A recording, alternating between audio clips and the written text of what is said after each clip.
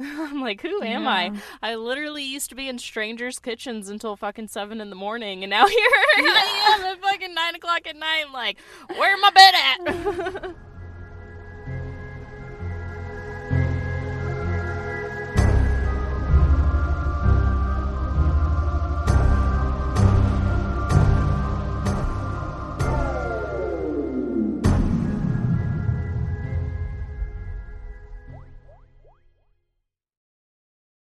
Welcome back, guys, to the Red Rum and Red Wine podcast, the podcast where we talk about murder, mystery, and mishaps while being just one of those three. Don't worry, we're not murderers or anything, but hi, I'm Kristen. Hey, I'm Sarah. Oh, very nice. I did not catch the memo, otherwise I don't have a burp in me, but I could try. Oh no. Kristen. Oh, are you frozen? Sorry, we froze for a second. It's okay. It happens. Glitch in the Matrix. Per usual. Ugh. No. Anywho, I'm drinking a White Claw on a semi-empty stomach, not sponsored by the Cheerios I ate this morning, and please, one day sponsored by White Claw. What are you drinking, Sarah? I too am drinking White Claw on an empty stomach. Yay! Great life choices that we are making today. White Claw for lunch. Oh, yeah. Best time, because it's a day recording. You're getting us fresh and baby-faced, even though it's like fucking 2 o'clock. I'm ready for a fucking nap. But hey, we're here to party. Woo! We out here and we're ready to fucking spill it, dude. Spill it, but with some napkins on the side, please. What are we talking about today? All right, so today I'm going to be talking about a pretty well-known case, Dorothy Puente and the boarding house from hell. Oh. You know, I don't know. I don't know if I know this one. The name Dorothy, suspicious. Oh, you know what? Shit, I'm sorry. I need to re-say that. Oh. Ah, god damn it. Okay. You're Dorothea Ah. Dorothea Puente and the boarding house from hell. It's the Dorothea part. Dorothea. Dorothea.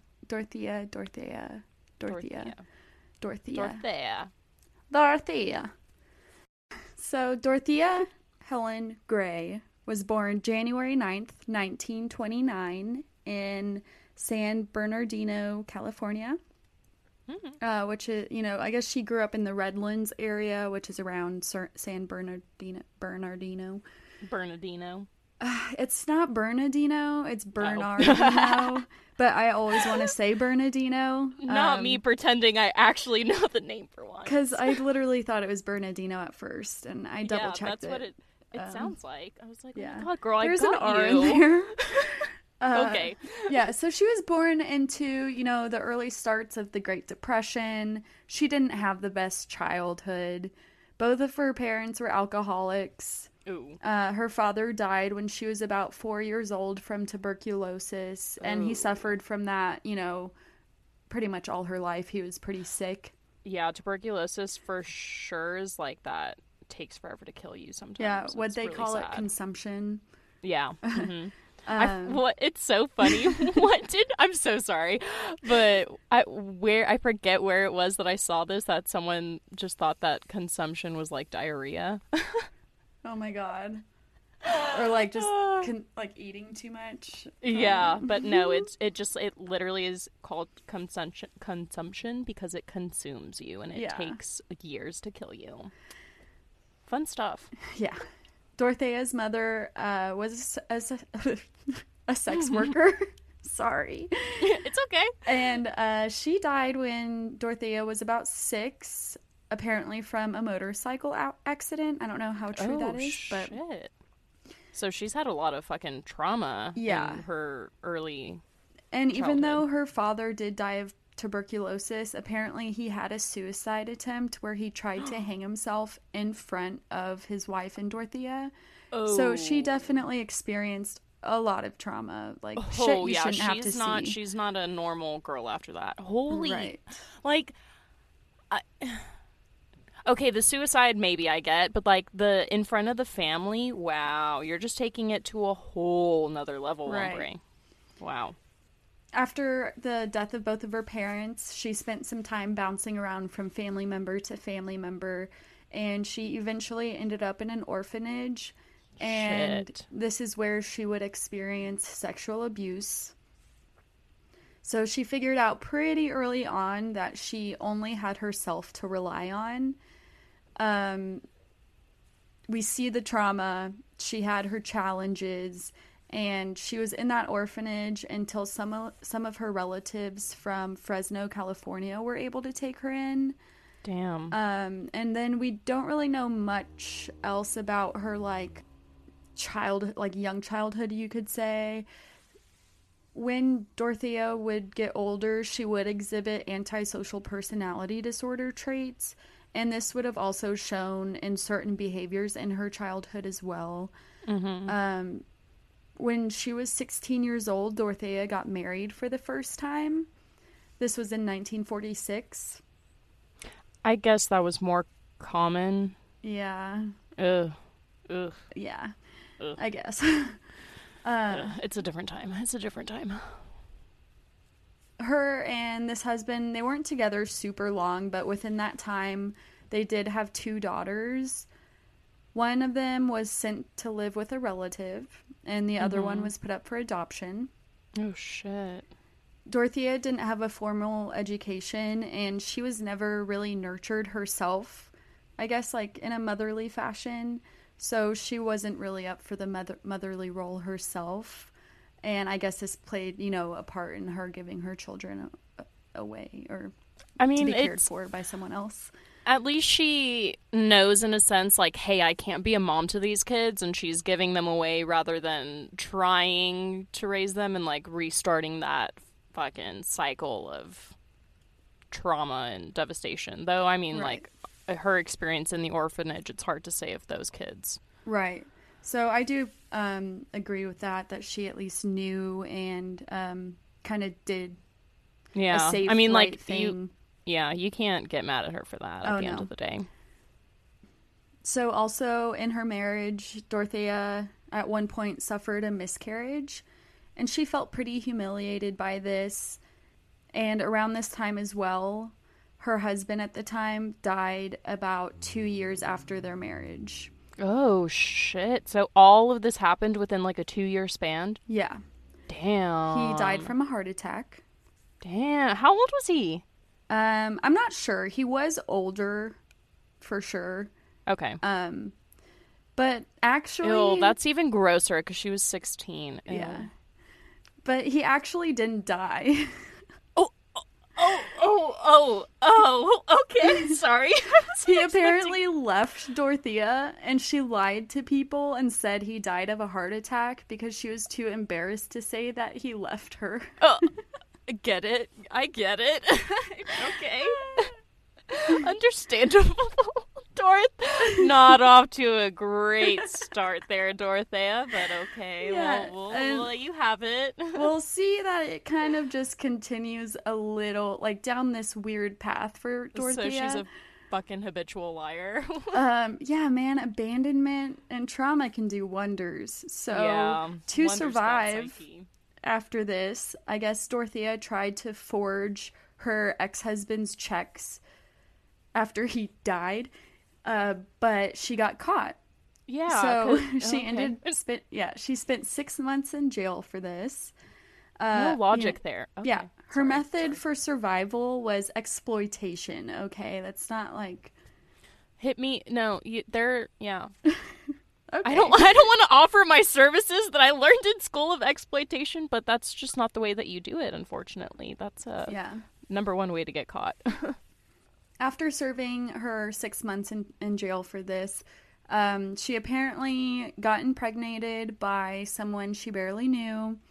She gave that baby up for adoption, and shortly after that, she got married again.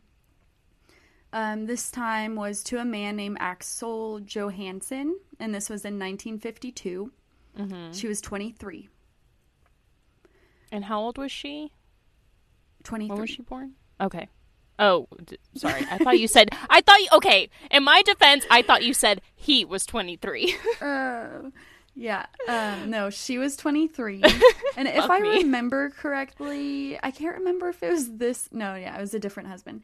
So, I'm sorry. I didn't get Axel's age, but I figured he was a little older as well. He was a seaman and was frequently gone out on the water at work. So throughout their marriage, they were married a longer time, about 14 years. But throughout that's good, yeah. right? Well, for her, maybe not. Oh, okay. Well, because I did read in a source that they had a 14-year-long abusive relationship, but I never got details on how it was abusive. And reading how he was gone a lot, I just think that maybe it wasn't a happy marriage. Yeah. While her husband was gone for work, Dorothy got into her own mischief and hobbies of criminal behaviors. So basically, she just continues to go down this path. And, you know, while she's going down this path, she makes a few pit stops in jail along the way, of course. Nice. In 1960, she was arrested for owning and managing a brothel. Dorothea. Oh my god, girl. I'm sorry if I'm saying your name wrong. Dorothea. We'll switch back and forth. Yeah. Whichever way, okay? Apparently, she offered an undercover cop oral sex in the brothel. That'll do it. So she served a few months for this, and after her release, she got arrested again. This time it was for vagrancy, which is homelessness. Oh. I don't know the details on this. And, you know, she was married to Axel at the time of this arrest. So I don't know if he was gone at sea and she was on the streets, or if they were both homeless, or what was going on. Yeah. But she served another few months for this. And after she got released, her little hobbies kind of escalated with time. Did Axel have any idea that she was in jail, or she just happened to be in jail while he was away? I don't know. There weren't a lot Maybe of that's why they fought a lot. Because he's like, why are you in jail all the time? Yeah, you could kind of see, like, why maybe their marriage wasn't so smooth. Some men would really appreciate their wives running a brothel, okay? Yeah. So, although, you know, her hobbies in crime kind of escalated with time, she did eventually find work as a nurse's aide. And this is when her criminal side kind of chilled out for a bit. This new interest in profession made Dorothea feel needed, and it was also a new way to make money, of course. Mm-hmm. Dorothea and Axel did divorce in 1966, but shortly after this is when she marries again, this time to a man named Robert Puente. So this is where we get that familiar last name, because she, at the time of her case and now that you're up, telling me the profession, I think I'm remembering this case. She was going by Dorothy Puente kind of at the time of her crimes. So that was a name from marriage. Mm-hmm. Her and Robert Puente got married in Mexico City. He was 19 years younger than her. Get it, girl. Yeah.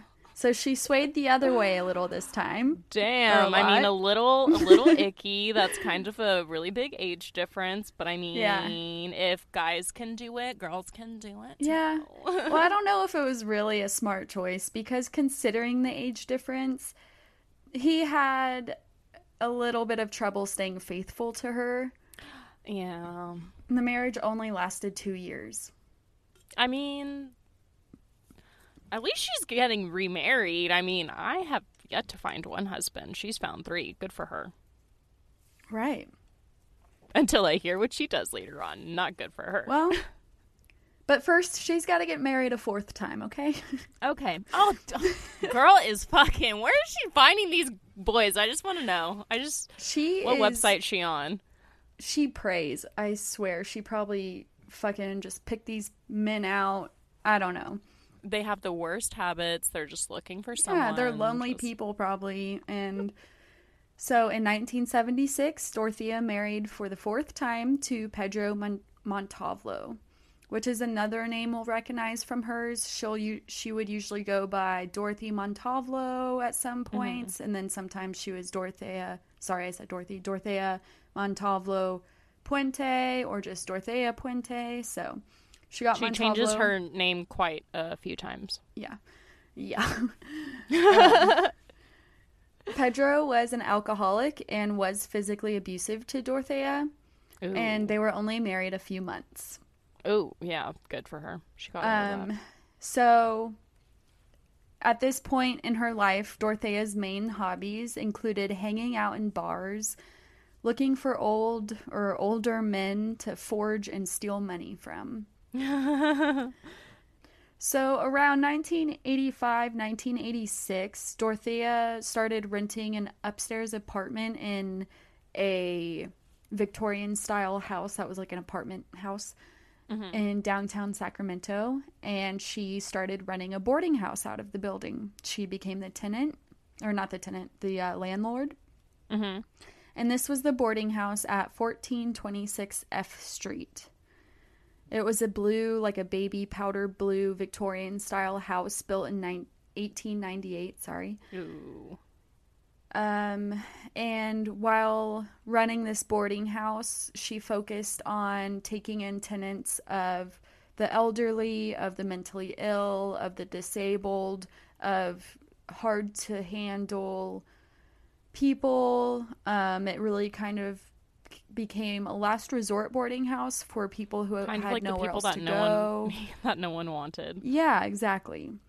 And so by doing this, Dorothea moved her way up in the community by basically helping these people in need, and the community really looked up to her for the work she did. She would donate money to help, like nonprofits for those in need and those working with homeless people. But Dorothea's character, her generous character, would be put into question when one day John Cabrera, the lead detective throughout this case, gets something kind of passed across his desk. He gets word of a missing person's case that had just been filed. The lead detective, John Cabrera, is someone who I will be mentioning a lot throughout the case because I watched a 2-part documentary on Hulu for this, The Murders at the Boarding House, and he spoke frequently throughout the documentary, and he was the lead detective, and he had a lot of hands-on stories and findings, so. He was fucking there. he was there in person. He was in it. Been there. Okay, so the missing persons case that had gotten brought to his attention was one of Bert Montoya. He was in his mid-50s. He had mental disabilities and was said to have the mind of a 10 or 12-year-old. Oh, wow. He was prone to wandering the streets. He was a wanderer. Mm-hmm. And he had a social worker named Judy Moise. And she had initially come across Bert by noticing him on the streets because he was homeless. And so she wanted to help him. And so she got to know him and would, visit him on the streets. She eventually convinced Bert, she got him to agree to, she asked him, if I found you a boarding house or somewhere to live, would you live there? And he was like, yeah. So she finds Bert a home at 1426 F Street, the baby blue Victorian-style house that had been turned into a boarding house for the elderly and disabled. No. That's just, Yeah. I could just go on a tangent about the fucking mentally ill being forced into homeless lists because we can't, right. Don't want to help them, but it's just, I'm glad that it just breaks my heart because that social worker was doing her fucking job. Oh, Like, yeah. for once, we hear of a social worker who actually cares about these people and is trying to, like, help them in any fucking way. And it's just so devastating because she had no idea. And I really hope that Right. she doesn't, like, it's not her fault in any way. She was doing absolutely everything she could. And the world just, like, wants to fuck with us. I don't know Right. why. And it's so And fucking sad. I'll definitely circle back to her feelings on everything later. Oh, I'm not ready for that. I'm not ready for that. Oh. Judy introduces Bert to Dorothea. Dorothea was seemingly super excited to help Bert. She even helped him get on disability. After about 6 months of living at the boarding house, Bert told Judy, his social worker, that he didn't really want to be there anymore. And so Judy talks to Dorothea and is like, what's going on with Bert? You know, like, why is he saying he doesn't want to live there anymore? Yeah. Dorothea tells Judy that she thinks it'd be a good idea if Bert goes and stays with her brother in Mexico for a few months. No. She says, you know, it'd be good for him to get away. No. Judy is like, no, I don't think that would be good for him. Okay, you know, good. he's on disability. If he leaves the country, he could lose that. You know, he's just getting on his feet. Why would we send him off? And Dorothea is the one who fucking helped him set up the disability. Right. And so Dorothea's like, okay, he doesn't have to go to Mexico. He doesn't need to go.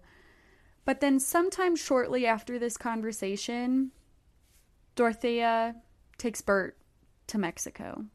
Fucking red flag. Apparently. I don't know if she literally takes him or if she sent him on a bus or something. But when Bert's social worker, when Judy finds out, she's like, what the fuck? Dorothea, like, what the fuck? She calls Dorothea and is like, if Bert isn't back by next Monday, I'm going to call the police. Good. That Monday rolls around and a random man calls Judy and says that Bert's nephew had picked him up and he wouldn't be living at the boarding house anymore. No. This sounded super sketchy to Judy. Yes. She doesn't buy any of it. So she hangs up the phone and she calls the police to report Bert missing. And this was on the morning of November 7th, 1988. Fucking make Judy the fucking sheriff of the county. I'm Hell just saying. Yeah. I'm just saying, Judy, good job. Good job, girl. Hell yeah. She did everything right. And so holy shit, girl. Detectives go to Dorothea's boarding house to question her and tenants about Bert's whereabouts. When I believe, you know, it was Detective Cabrera and maybe one other detective, but all of the tenants said the exact same thing. Their stories lined up pretty much word to word. And they all said that Bert left, you know, that previous Sunday with a relative. Just before the detectives were leaving, though, one of the tenants, named John Sharp, slipped Detective Cabrera a note. And the note read, "She's making me lie." Oh, my fucking God. Goosies. Ugh. Yeah. Goosey. Ugh. Oh. Ew. Ew. Imagine. Oh, I can't imagine, like, you would read that note and then, like, oh, I would just want to fucking arrest everyone. Well, not arrest the boys, but, like, arrest fucking Dorothea. But you can't. Oh. So John Sharp ends up telling the detectives that it had actually been about 3 months since anyone had seen Bert. Oh? When did he tell Judy that he wasn't comfortable living there anymore? Was that the 3 months ago? Yeah. That was like the last time he had officially... Damn. Okay, sorry. That's fucking... So this information alone is enough to expand this investigation, and it basically blew the doors wide open. Judy puts on her detective hat because Bert was her client and someone she genuinely wanted to help. Yeah. So she literally, like, is helping, you know, find information. She wants to get answers, and until she gets answers, she stays heavily involved in looking for Bert. Oh my God, Judy. Like I mentioned, Bert was a wanderer. He did walk out and leave a boarding house once years before, so detectives had to rule out the possibility that this happened again. Yeah. And but they didn't get any leads, you know, they couldn't really verify that or not. It's hard to verify that when you don't have a body, you know? Yeah. Like it's almost near impossible. Right. Unless you find some type of evidence within the house to state otherwise, you know? So after that day, questioning the tenants at the boarding house, I think detectives kind of just took note of everything, started to maybe build a case, and they went back to the boarding house on the morning of November 11th, just, you know, about 4 days after. They go to the boarding house in hopes of talking to Dorothea specifically. So they knock on the door, and she answers. Investigators, like Detective Cabrera, mentioned how they were a little thrown off by, I guess, how normal Dorothea seemed and looked. She was about 60 years old and was little and kind of frail. She was only 5'4", and she was wearing like a nice blue chiffon dress, put together, you could say. They said that she just looked like anyone's sweet little grandma. You know, she didn't look evil. So investigators tell her why they're there. They say, you know, she knew Judy, obviously. They say, Judy, you know her, yes. She filed a missing persons report on Bert, who is your tenant. And so they kind of ask for her side of, like, the story or what she knew.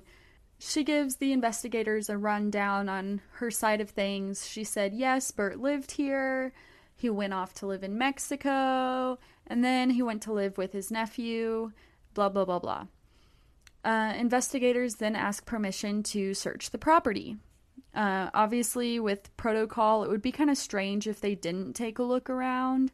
Yeah. But they kind of used this reason, or like, I don't want to say excuse, but they told Dorothea that, hey, can we look around just so we can tell Judy that we did look and didn't find Bert, you know, just to give her a peace of mind, kind of. Oh, but they were trying to get some motherfucking evidence. Right. So nice. I think they were just kind of saying that to... being a little tricky. Because maybe they thought she was going to say no or something. I don't know. Yeah. Well, I mean, and... Because they didn't have a warrant. They just wanted to look around, so... Yeah. But obviously, like... I know this is a true crime podcast, so it's obviously something sketchy went on. If you're doing something sketchy, you don't want the police walking around. So, right. I mean, she had every instance that she would want to say no to them. So, good for them on, like, trying to make it seem like something it wasn't. You know, and, that's like, the nonchalant. one time that's the one time I'll give them props. You know, you gotta be sneaky to get the bad guy. As long as you're not being the bad guy and being sneaky, I'm okay with it. Yeah. Same. So, investigators take a look around. Mm-hmm. So in this boarding house, I'm obviously going to post a picture. Kristen, I'm actually going to send you a picture right now. Yay, love photos. It's, like I mentioned, a Victorian-style house that was remodeled into separate apartments. Dorothea lived on the second floor. So as they make their way through the apartment, they go back into Dorothea's bedroom. Mm-hmm. And Detective Cabrera noticed a vial full of blue pills on her dresser, or like sitting in an open dresser drawer or something. And he didn't immediately think anything sketchy about it, but he definitely took note. But what really intrigued the investigators was a credit card of some sort that was on Dorothea's bedroom floor. It had the name Dorothea Miller, or not, god damn it, not Dorothea Miller, Dorothy Miller. Mm. When they asked Dorothea who Dorothy Miller was, she said that she was a relative that had previously stayed with Dorothea. So the investigators completed their search with no signs of Bert.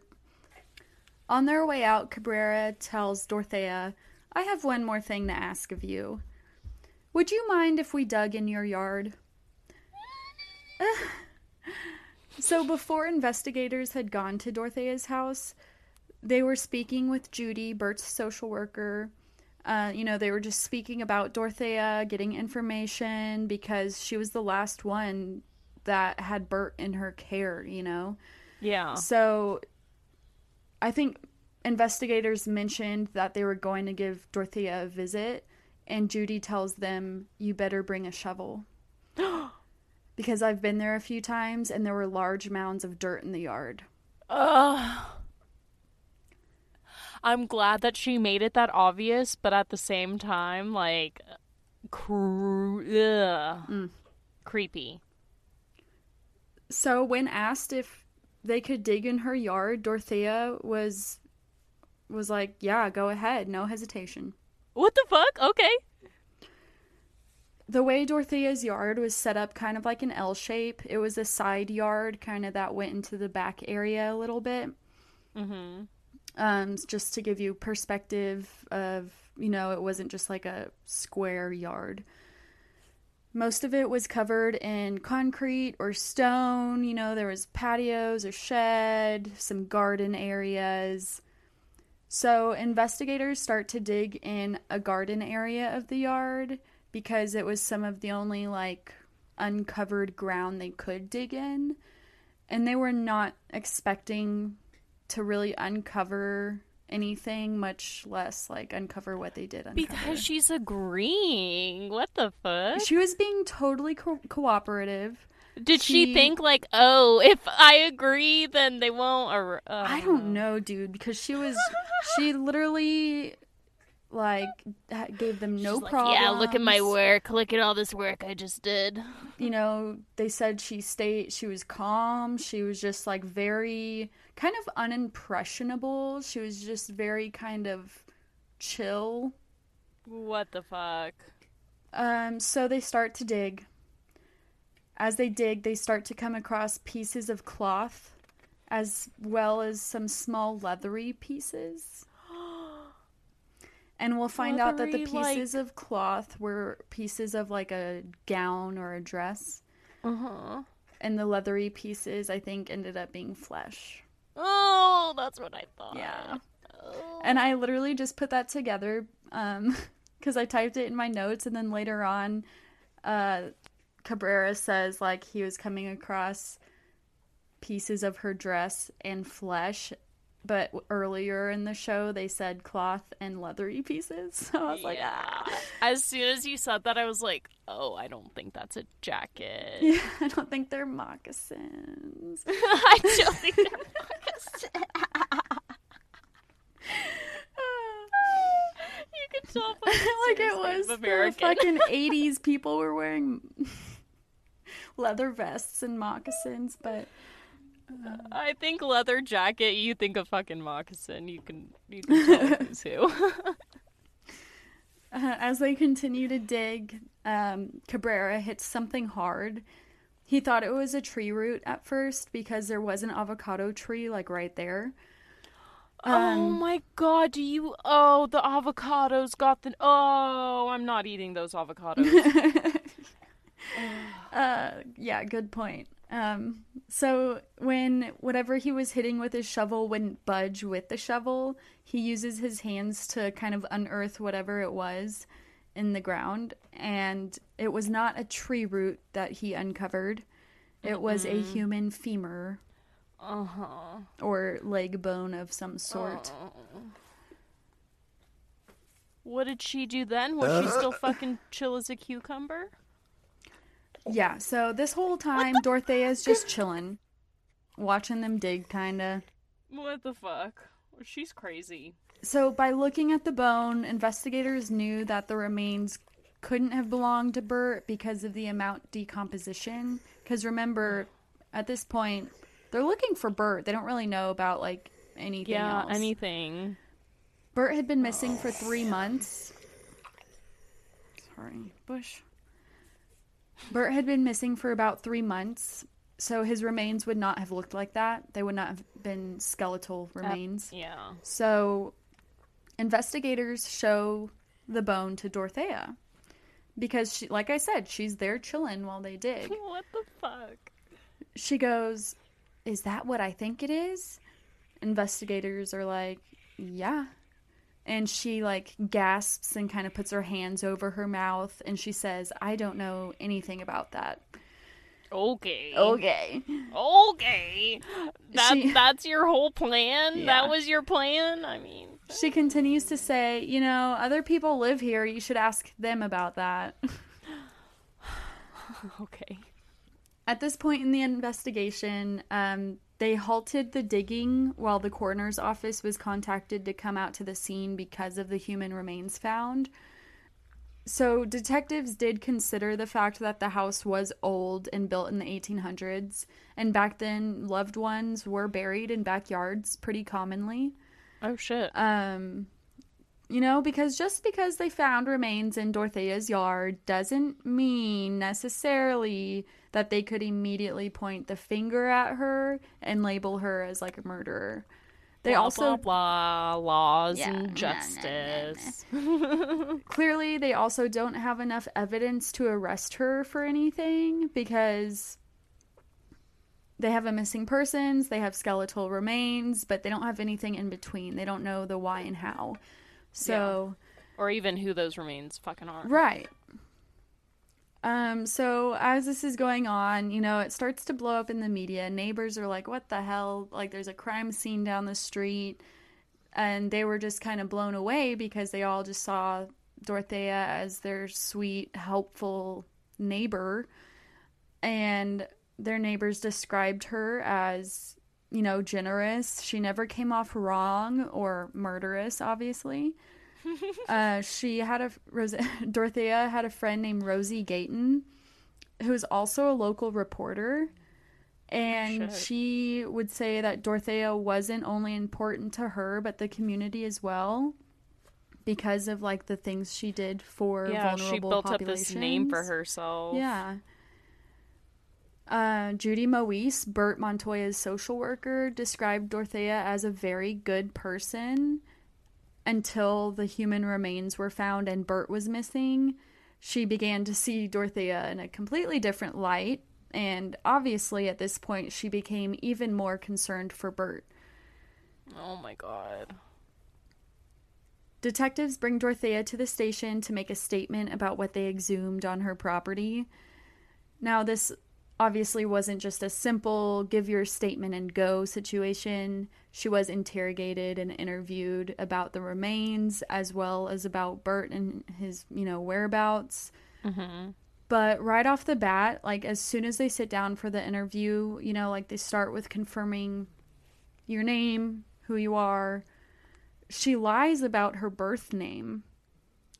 I mentioned earlier her name was Dorothea Gray or something at birth. Mm-hmm. But she claimed her birth name was Dorothea Puente. She said Puente was her birth name when she actually got it from marriage. But at the time, I think on legally her name was Dorothea Montalvo Puente. So she was going by two of her married names, but she was trying to say Puente was her birth name. Got it. And so this was just weird, and it was a red flag. The investigator knew immediately that she was lying about her name, but he keeps his cool, and he doesn't let her know that he knows she's lying. He wants to catch her in more lies. Yeah. So he asks her about Bert. You know, he's kind of grilling her, like, where is he? What happened to him? I know he's in that yard. But the whole time he's grilling her, she stays so calm, and she literally just keeps her cool. She said that the last time she had seen him was that weekend when he left the boarding house with his nephew. She's like, why would I hurt him? I helped him, blah, blah, blah. She completely denied knowing where Bert currently was or having anything to do with the skeletal remains found in her yard. She remained calm, like I said, the entire interview. She apparently never skipped a beat when she spoke. She never hesitated. She just had her shit, like, in lock.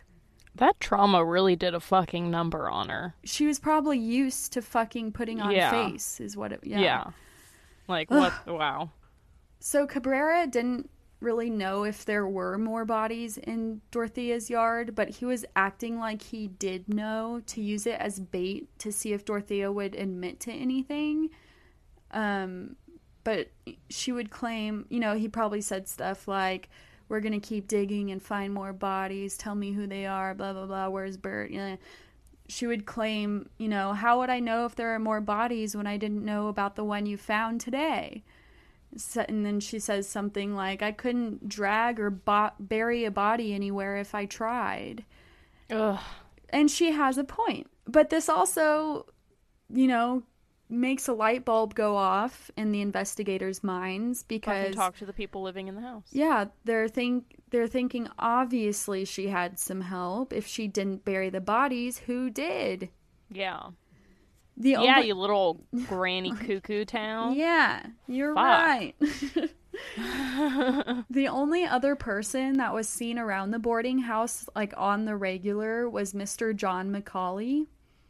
He lived on the second floor in the back room of Dorothea's apartment. John and Dorothea had some weird special relationship. Ew. So obviously he was living in her back room. Every other tenant lived below on the first floor. Mm-hmm. John was the only tenant allowed upstairs other than Dorothea. Ew. The investigators knew about John, and they brought him up to Dorothea as like a suspected accomplice. And she doesn't deny anything. She's just kind of like, why don't you ask him? She remained impressively calm and poised while being grilled. The detective is repeatedly telling her, I know you did something, I know you know something, but she was hard as nails and would continue to deny everything, knowing anything, everything. And now that I look at her, it really wouldn't surprise me if her name's Dorothea, because the bitch looks white. Yeah, I know. She has blue eyes. That's why I was going to say something earlier. Like, I know her last name's Puente, but Dorothea is just like... I think a bitch is white. I think it's Dorothea. Dorothea. What did they say in the documentary? It's you hard to tell. You were that high you didn't remember. It's like Dorothea. Dorothea.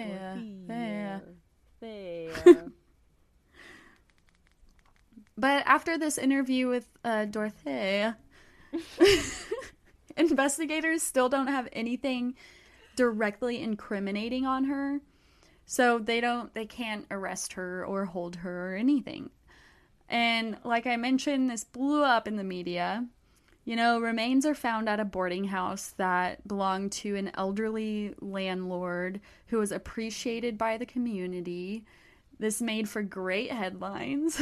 Yeah. So I mean, like, she looks like freaking one of the Golden Girls, and you're telling me that this is a fucking America's most prolific serial killer? Well, not most prolific, but you're telling me that she's an American serial killer? Because she did get labeled a serial killer for her crimes, and you look at her and you're just like, holy shit. You? Okay. Don't want your cookie recipe, Grandma. No, thank you. No, thank you. It's so funny that you mentioned recipes, because I mentioned something at the end of this. LOL. Oh my god, ill. So as this case was gaining, you know, national media coverage and especially local media coverage, someone from Dorothea's past recognized her on the news and was like, yo. Oh my god, I went to school with her. Well, no, it was actually Deputy District Attorney William Wood. Oh, fuck. Who had built a case against Dorothea in 1982. So remember, we're in 1988 right now. At that time, Dorothea Puente was going by Dorothea Montavlo. Oh, fuck. Dorothea had met a 74-year-old man named Malcolm McKenzie at a bar one night, and they hit it off. They decided to go back to his place. As they are on the way, it's unclear whether they were like driving in a personal car, if they were in the taxi, but on the way, Malcolm starts to feel kind of sick, And by the time they get to his apartment, he collapses on his couch. Dorothea had seemingly drugged him with something that made him paralyzed. Oh. He didn't pass out or anything. He literally laid there and couldn't move. But he could see everything that Dorothea was doing. His eyes were the only thing that were, like, functioning, aside from his organs. Ew. He watched Dorothea find one of his suitcases, and she just started robbing him. She filled his suitcase up with various items. She walked up to Malcolm, stole the ring off of his finger, and left. So he survived and was able to, pass this on to authorities. But we also find out from this deputy attorney that she had, a deeper history of impersonating nurses and caregivers to the elderly or mentally ill and basically preying on these people. She would prescribe or administer medication, which was more like poison, that would knock people out, and when they came to, their belongings would be missing. Ugh. She literally had fake diplomas and phony medical equipment. She would forge checks. And so for all of this going on in 1982, she was charged for a few different charges, robbery, fraud, drugging, forgery, and she was sentenced to 5 years in jail. Oh, shit. She obviously didn't spend it. No. Nope. She ended up serving 3 years for, like, being good or whatever. I don't know. 2 years for well-behaved. I don't know. Whatever. So she was released in September of 1985. Ew. District Attorney William Wood hoped Dorothea had learned her lesson and thought that he would never hear of her again. But when she was released out on parole, in 1985, she moved into the apartment at 1426 F Street and started and opened up her boarding house. Ew. Ew. Ew. Ew. He literally just, like, let her go to watch her escalate into, like, the fucking greatest. Ew. Yeah. Ew. I bet he feels real cringe for doing that. Mm-hmm. I don't understand. When are we gonna... I get that I guess she hasn't done anything, like, violent at this point, but all the signs were there to show that she was escalating, so I really just don't understand how we can let people do other things to people, and it's like, no, it's okay. It's fine. Just do better next time. We hope. Okay. Yeah. Unfortunately. Wow. She didn't take no fucking time at all. Fuck, man. Zero time. She would contact social service agencies saying that, she had a boarding house and she would be open. How is she allowed to do this after she spent time in jail? I'm sorry. Yeah, I mean, that's one of my next bullet points is that to run a boarding house, all you needed, at that time at least, was a business license. And to get a business license, they don't fingerprint or run a background check. Ew. Yeah. Ew. So she would contact social service agencies saying that she would take in the more difficult boarders, such as people with severe disabilities, mental health issues, substance abuse problems. Yeah, or so, just like, old. You're not gonna ask for, like, fucking extra certificates because these people are more difficult to deal with? You don't think that you need some fucking, like, extra training to handle them? I'm sure she had a phony nurse's certificate and was like, I care for all of them, blah, she blah, probably, blah. like, faked it all. It's just so disgusting how we're just like, no, we don't care. We just want them out of our hands. Yeah. So, like, take them. Because it was said that, like, throughout the duration of her running this boarding house, zero home health nurses ever went to that house. Like, zero health care was provided by any outside source. That breaks my heart. Yeah. And no one, like, fucking bothered to check up on that, honestly. Yeah. That's so heartbreaking. Part of Dorothea's parole was that she was prohibited from running a boarding house, being a caregiver, or being around vulnerable people, and also handling other people's government checks.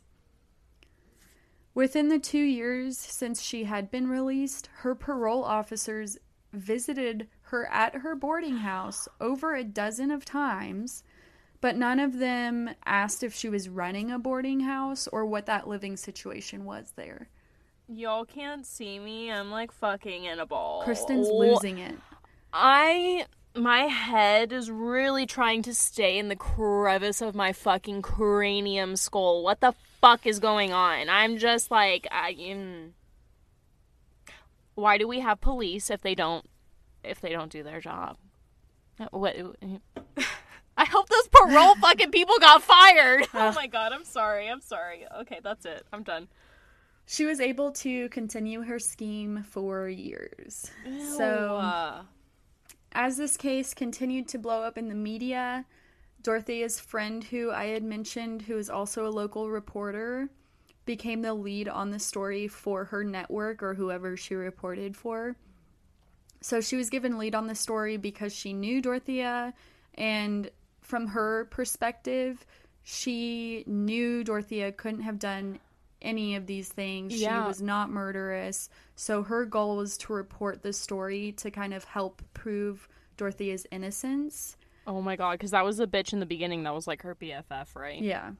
Oh my god. Yeah. I hope does she change her mind? I hope she does. Yeah, so just kind of keep that one in your pocket. Okay, my seatbelt's in. Let me... Okay, so back to the investigation. Mm-hmm. We're on day 1. They exhumed 1 set of human remains, and they have interviewed Dorothea. Mm-hmm. And now we're on day 2. Okay. At this point, Dorothea's tenant, John McCauley, is definitely on investigators' radar because, like I mentioned, they figured if Dorothea had anything to do with this crap going on, then she definitely had help. So Cabrera also decides to keep digging for obvious reasons. He's like, I wasn't expecting to find anything the first time. What else could there be? Now I'm really expecting to find something. So while this major excavation is going on in Dorothea's yard, she's just going about her day in her apartment, you know, watching out the window. Apparently she was just hanging out, drinking a couple of vodka and orange juices. Damn it, I was gonna say making a green tea. Yeah, no. She's fucking... I hate how much I like her other than the fact that she kills fucking old people like and disabled.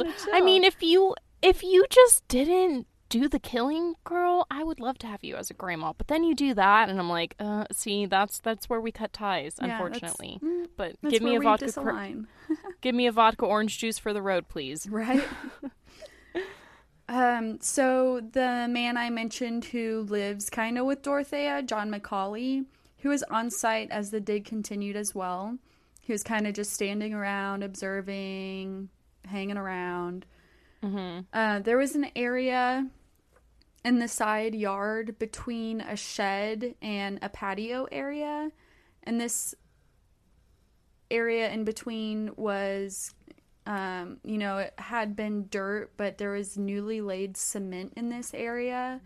And this cement was only about an inch thick. So they're like, this area seems like another, a good place to kind of start or continue. Because the location of the concrete seemed pretty random. They just put over this random spot of dirt in between the shed and patio. Mm-hmm. The concrete was poured around trees and plants. It was just odd. It wasn't just like a flat slab. Not a spot that you would want concrete. It's almost like you had to go out of your way to pour the cement the way it was. Anyways. Like a fucking... So it seemed a little random and suspicious. A little sus. And the concrete, like I mentioned, only an inch thick. So it was pretty easy for them to rip up and start digging. Ew. Dirt was being sifted for other, smaller evidence. This was really, like, a major thing going on. And Kristen and I sent you a picture of the house with, like, the digging components. Yeah, they were getting at it. And it's even more crazier. I know. But it's kind of creepy because, like, I know you can't really see the neighbor's house, but it looks as if a neighbor really wanted to, they could, like, look in the yard and fucking see They're something close. they didn't want to see. Yeah, like, the houses are stacked, and that, like, just adds another air of uncomfortability for me because I'm just like, wow, this went on for years. And what did you... She was just fucking growing her potatoes. Yeah. Ew. Growing her potatoes. Her avocados. Ew. Avocado. Ew. Oh my god, I love avocados. Man, this ruined avocados for me. So, as they're starting the dig in this new area, they're sifting for evidence. All of a sudden, John McCauley calls over to John Cabrera and is like, "Hey, Miss Dorothea wants to ask you a question." So Cabrera goes upstairs to see Dorothea. Dorothea asks him if she's getting arrested. And he's like, no. Probably in his mind, he's like, not yet. She's finally cracking. And she's like, well, all of this is making me real nervous. I was wondering if I could go to the hotel around the block or down the street or whatever for some coffee. And Cabrera's like, yeah, I'll even walk you there. So, news and media were gathered outside in front of the house. So he offered to walk with her so she wouldn't be bothered by the media, just to make sure she got to the hotel safely and also that she was going to the hotel.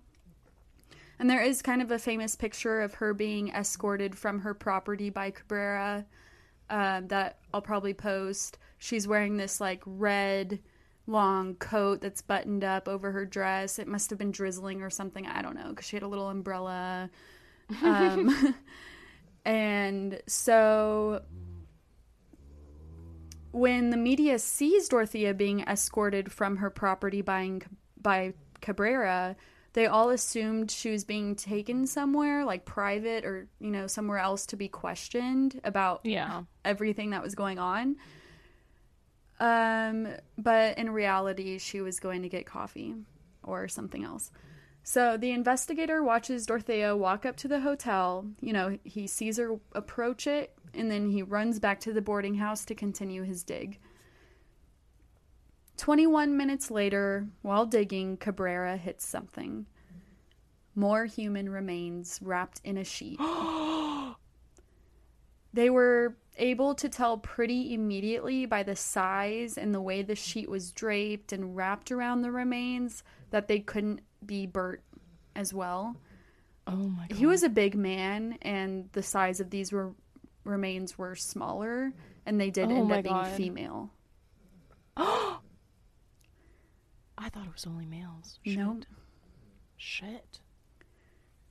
So investigators had no information on a missing woman who could have been linked to Dorothea at this point.